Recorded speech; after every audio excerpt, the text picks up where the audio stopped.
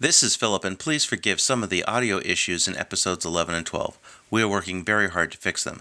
Thank you, and we wish you a healthy and happy 2019. Please sit back, relax, and enjoy episode 12.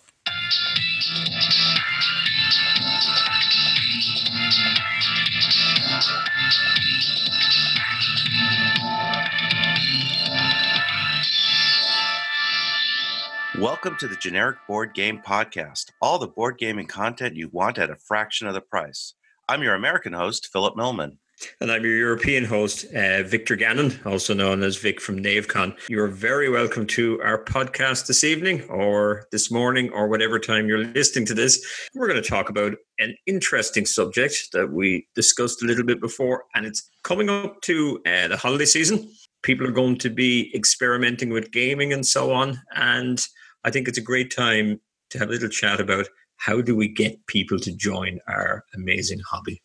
Or, as I like to think about it, as our continuing series of Gaming 101, Gateway Gaming. What is it? What's it for? And why do we do it? This sounds like an intervention of some sort. Why do you do it? Well, it's just something I like. Yes, but why? Why do you do it? There is no cure to this. You know this. I listened to you were saying about Board Game Geek, and they had 15,000 games, and I was doing a quick calc on my phone. That's nearly $1 million worth of games. And if we ever get to that, we can stop, but we're not there yet. So yeah, we need to infect more people if we're going to, just sequence them into our little one of us kind of a group. So what do you call them? Noobs, muggles, non-gamers? I call them gamers that don't know they love gaming yet, because the way I look at gaming is the same way I look at books. Large number of people love books. And the reason is because there is a book for everyone. There's a genre that people like, and there are also genres that people don't like. Same is true for board gaming. There are authors that people like, and there are authors that people don't like. Same as board gaming. As a perfect example, I am not the world's biggest fan of area control games or dudes on the map, whereas my esteemed colleague from the Emerald Isle happens to love them. They are the greatest thing ever, and we simply won't argue on this. No, everyone's got their own kind of style, and it's like that joke about golf. Where there's two types of people: those who play golf and those who haven't played golf yet. But it's the same with board games. I think most people, there's so much to it. It's not the games. I always think it's everything that happens around the outside of board games that make it interesting.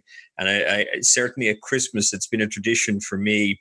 If I visit family and in-laws, I'm asked to bring board games now.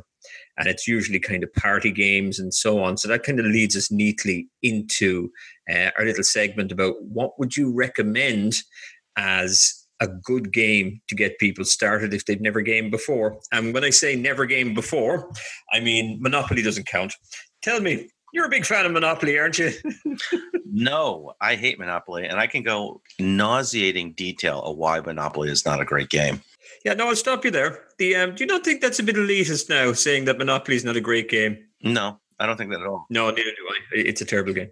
Yeah, it's a terrible game. It's a roll and move game. You have no interesting choices. There's no way you can stop a runaway leader. Like in many other games, if someone's becoming a leader, say like in Root, everybody else can gang up on the leader to knock him down a peg to make the game a lot closer. There are no interesting choices other than I choose to buy a property, and if I don't, there's an auction. And I find Monopoly has a lot of other real problems with it.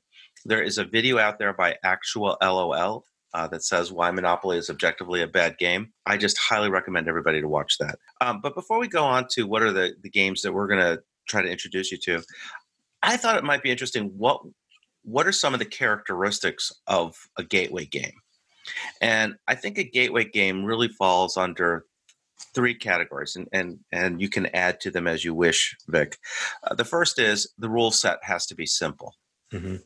You can't hit somebody with deep, complicated rules, say like a GMT coin series game. That's not going to help. No one's going to spend the time to do that as their very first game. They need to be introduced into some of the concept of gaming. And so the games that are on our list are relatively easy and have a very streamlined rule set. The other thing that it has to be, in my opinion, is a relatively quick playing game. People who are not used to gaming don't really want to spend 2 hours sitting around the table playing a board game. Even though Monopoly can last forever, theoretically, it never really clicks for someone whose first game is more than an hour. So a lot of these games play well under an hour. The third thing that, in my opinion, a gateway game needs is, even though it has a simple rule set, it plays less than an hour, it still has to have interesting choices. For games that have interesting choices, people will say, oh, you know what? I could have played that better.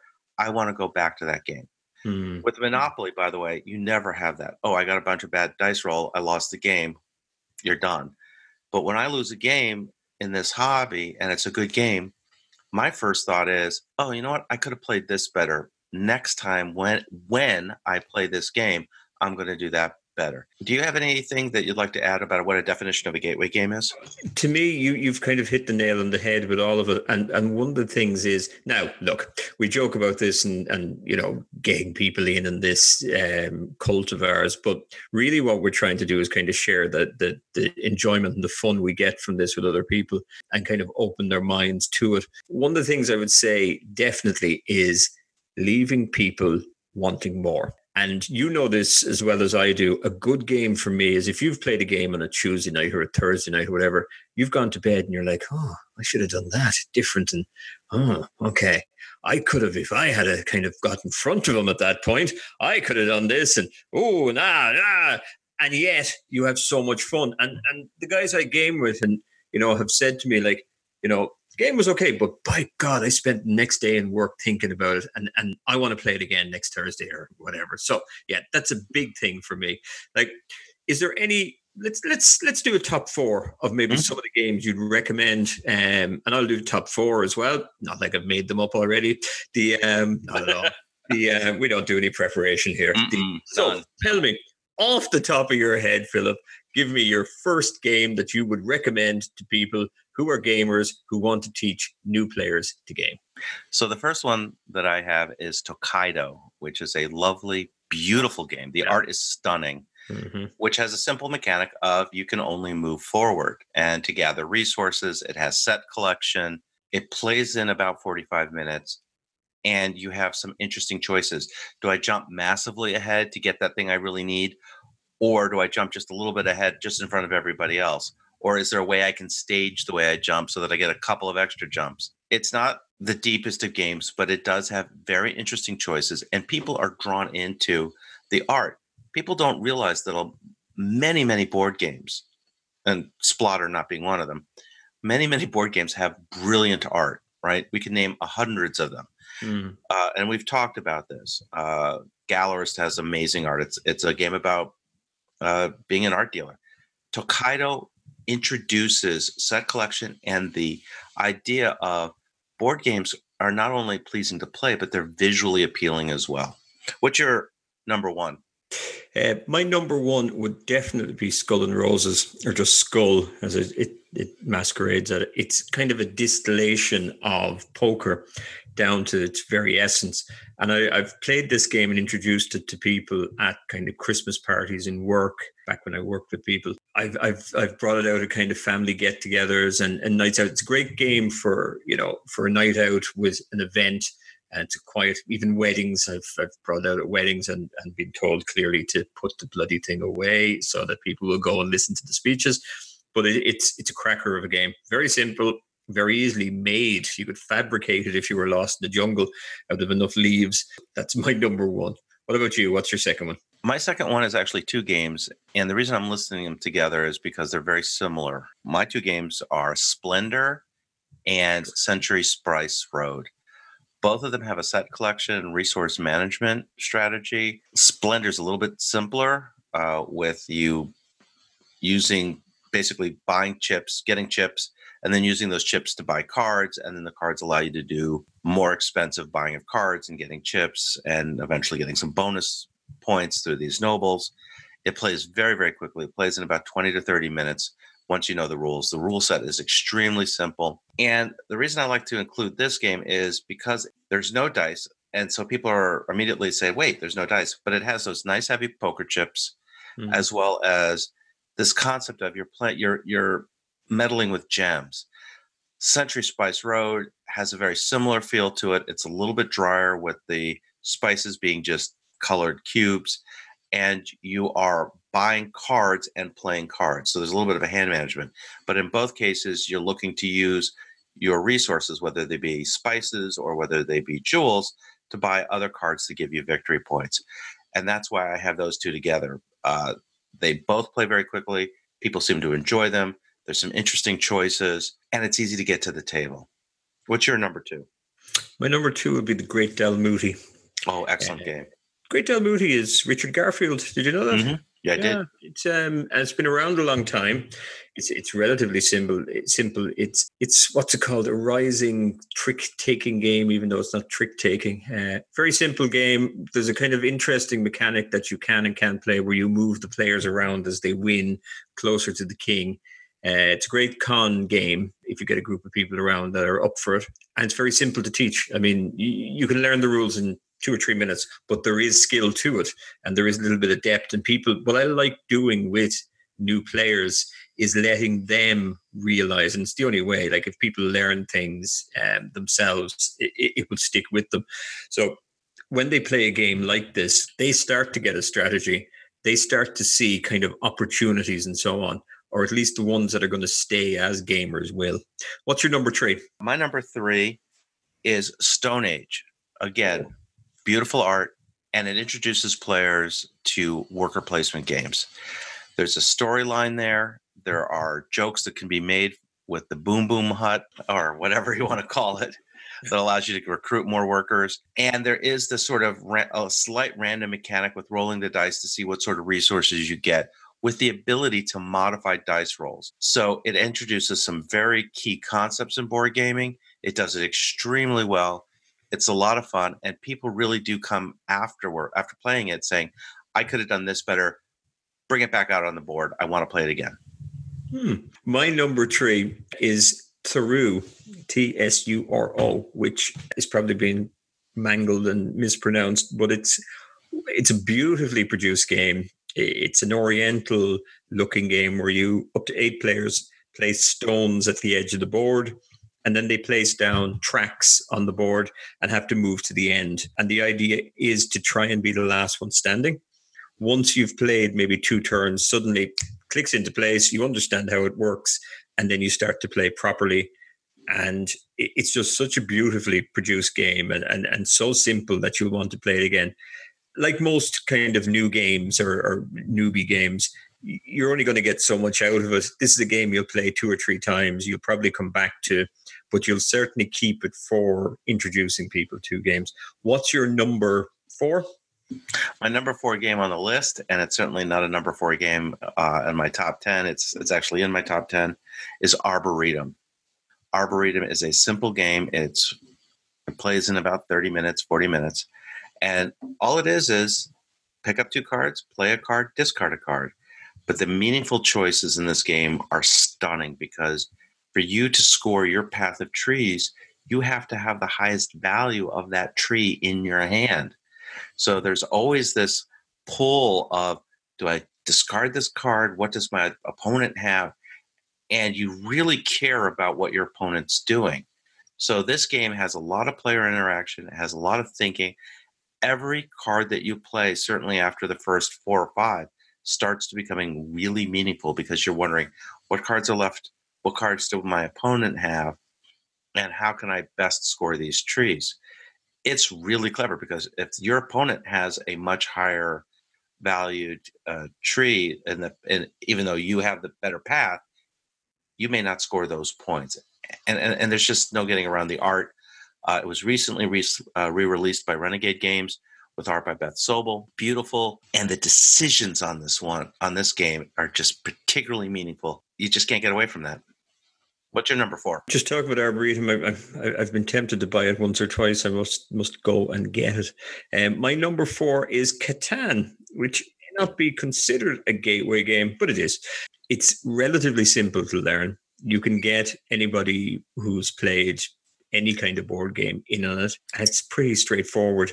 And it's a good, decent game. It's more a kind of medium weight game, if you will, than a beginner's game. But I have brought successfully a number of players through Catan. And it's one of those games that's all over the place. In any game shop, there's always a copy of Catan. So it's an easy one for people to get once they've once they've done it. The other reason that Catan is also a good gateway game is because it's probably the best known of the strategy games. There have been numerous articles about it. You've seen Dax Shepard and his wife, Kristen Bell, playing Catan at the after parties of Hollywood award shows. Yes. There was a Wall Street Journal article about the front line of the Green Bay Packers, a American football team, who play a daily game of Catan to kind of up their viciousness. Wow. There's a lot of press about Catan, which doesn't exist for a lot of these other games. I'm not a big fan of Catan for a variety of reasons. I do think that it very much belongs on our top gateway games. Do you have some honorable mentions? I do. Because I run and work in the board game conventions, I find myself teaching new players quite a bit. I also worked in teaching for a while. I don't now, so how good could I have been? But I used to use games occasionally for teaching kids and teaching adults how, certain concepts. And Werewolf is a fantastic game, especially for a convention. You can get as many people as you want into it. It's simple to explain. It gets people's minds moving. And it's a lot of fun. Camel Cup. It is Camel Cup. It's not Camel Up. Very simple game. There's a little bit of depth to it. Love Letter would be another good one. And it's a little bit, it's a little bit different the first time you play it because of the whole kind of previous turn thing. The game I really, really like, and I think is a great noob game, but it's also a very kind of deep game, is High Society. And Coup is a great game. Even though I have a few friends who think it's a terrible game, I think it's a cracking game. What about you? What are your honorable mentions? I don't have as many as you. I only have 3. So the first one would be Codenames, which is the Pentultimate party game. Yeah. And it won the Spiel des Jahres. It deserved it. It's a great game. The next one is Flamme Rouge. Oh. Anybody who's into bicycling, it's a simple game. It has simple rules. It has the little pieces, little bicyclists. Very interesting game. And it's really easy to bring people in because visually it's appealing. And the last on my honorable mention list is the Alexander Pfister game, Isle of Skye, which has a bidding component, which I, of course, love, and a tile laying component. Okay. And the rule set is not that complicated. And it becomes very quick to bring people in and say, look, you know what? I should have gotten more cows. Next time when I see this, I'll do that. And maybe I'll bid up next time. And it really makes you start thinking about what you could have done differently. Now, I will have to say that not every game, I would like to say that every game has the possibility of being a gateway game, even as outrageously weird as it is. So I'm going to ask you, what was the most unlikely gateway game that you've ever played? A Distant Plane. No, I'm only kidding.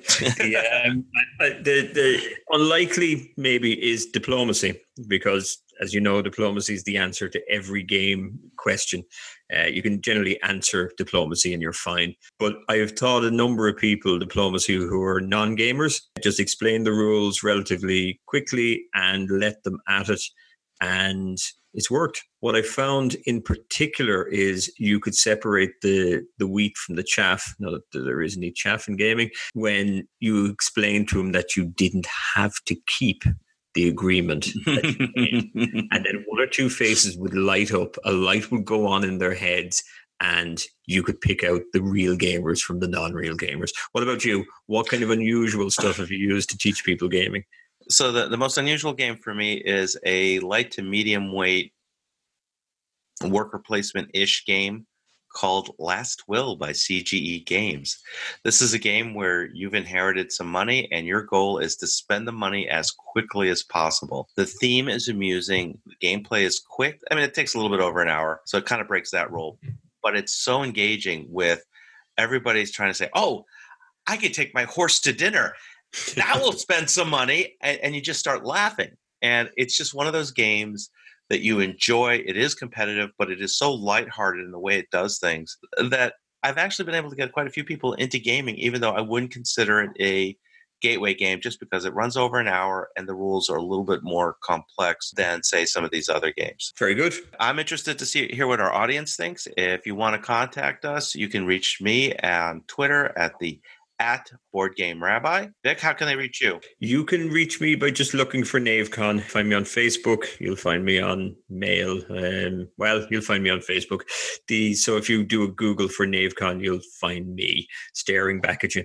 I suppose that's it. Just one last question before I let you go for the evening. We're coming towards the end of the year. Is there any game that you're going to try and sneak in before the end of the year and get played? Oh, several. Over the next couple of days, because I'm off for the next 5 days. The games that I'm really looking to try to play are Captains of the Gulf, which I just picked up in between our last two conversations. Mm-hmm.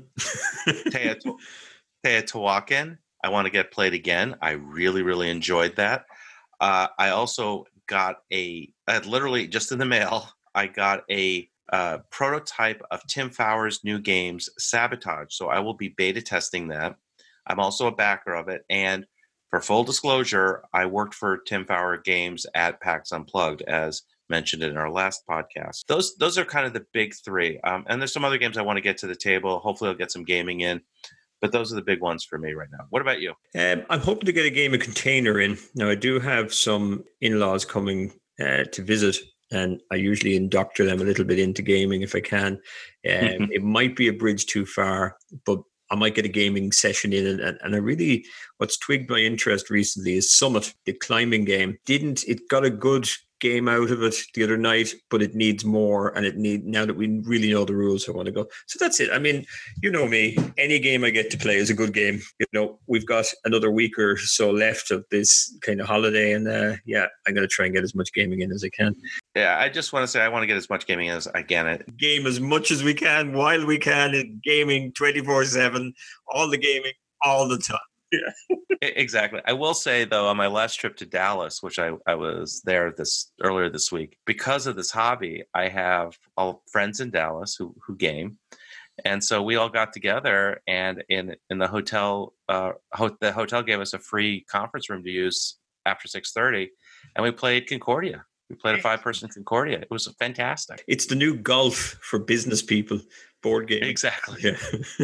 I'm going to let you go. Thanks very much for agreeing to chat with me again this evening, and me to chat with you and all that good stuff. It's I know it's not evening where you are. It's certainly evening where I am. And I'm going to get back to kind of preparing for the holidays. So listen, always good talking to you, Philip. Really enjoy it. And I'm going to let you off to do your Friday thing. So I appreciate that. And I wish everybody happy holidays, and we'll see you before the new year. Take care, everyone. Definitely. Take it easy. Bye-bye.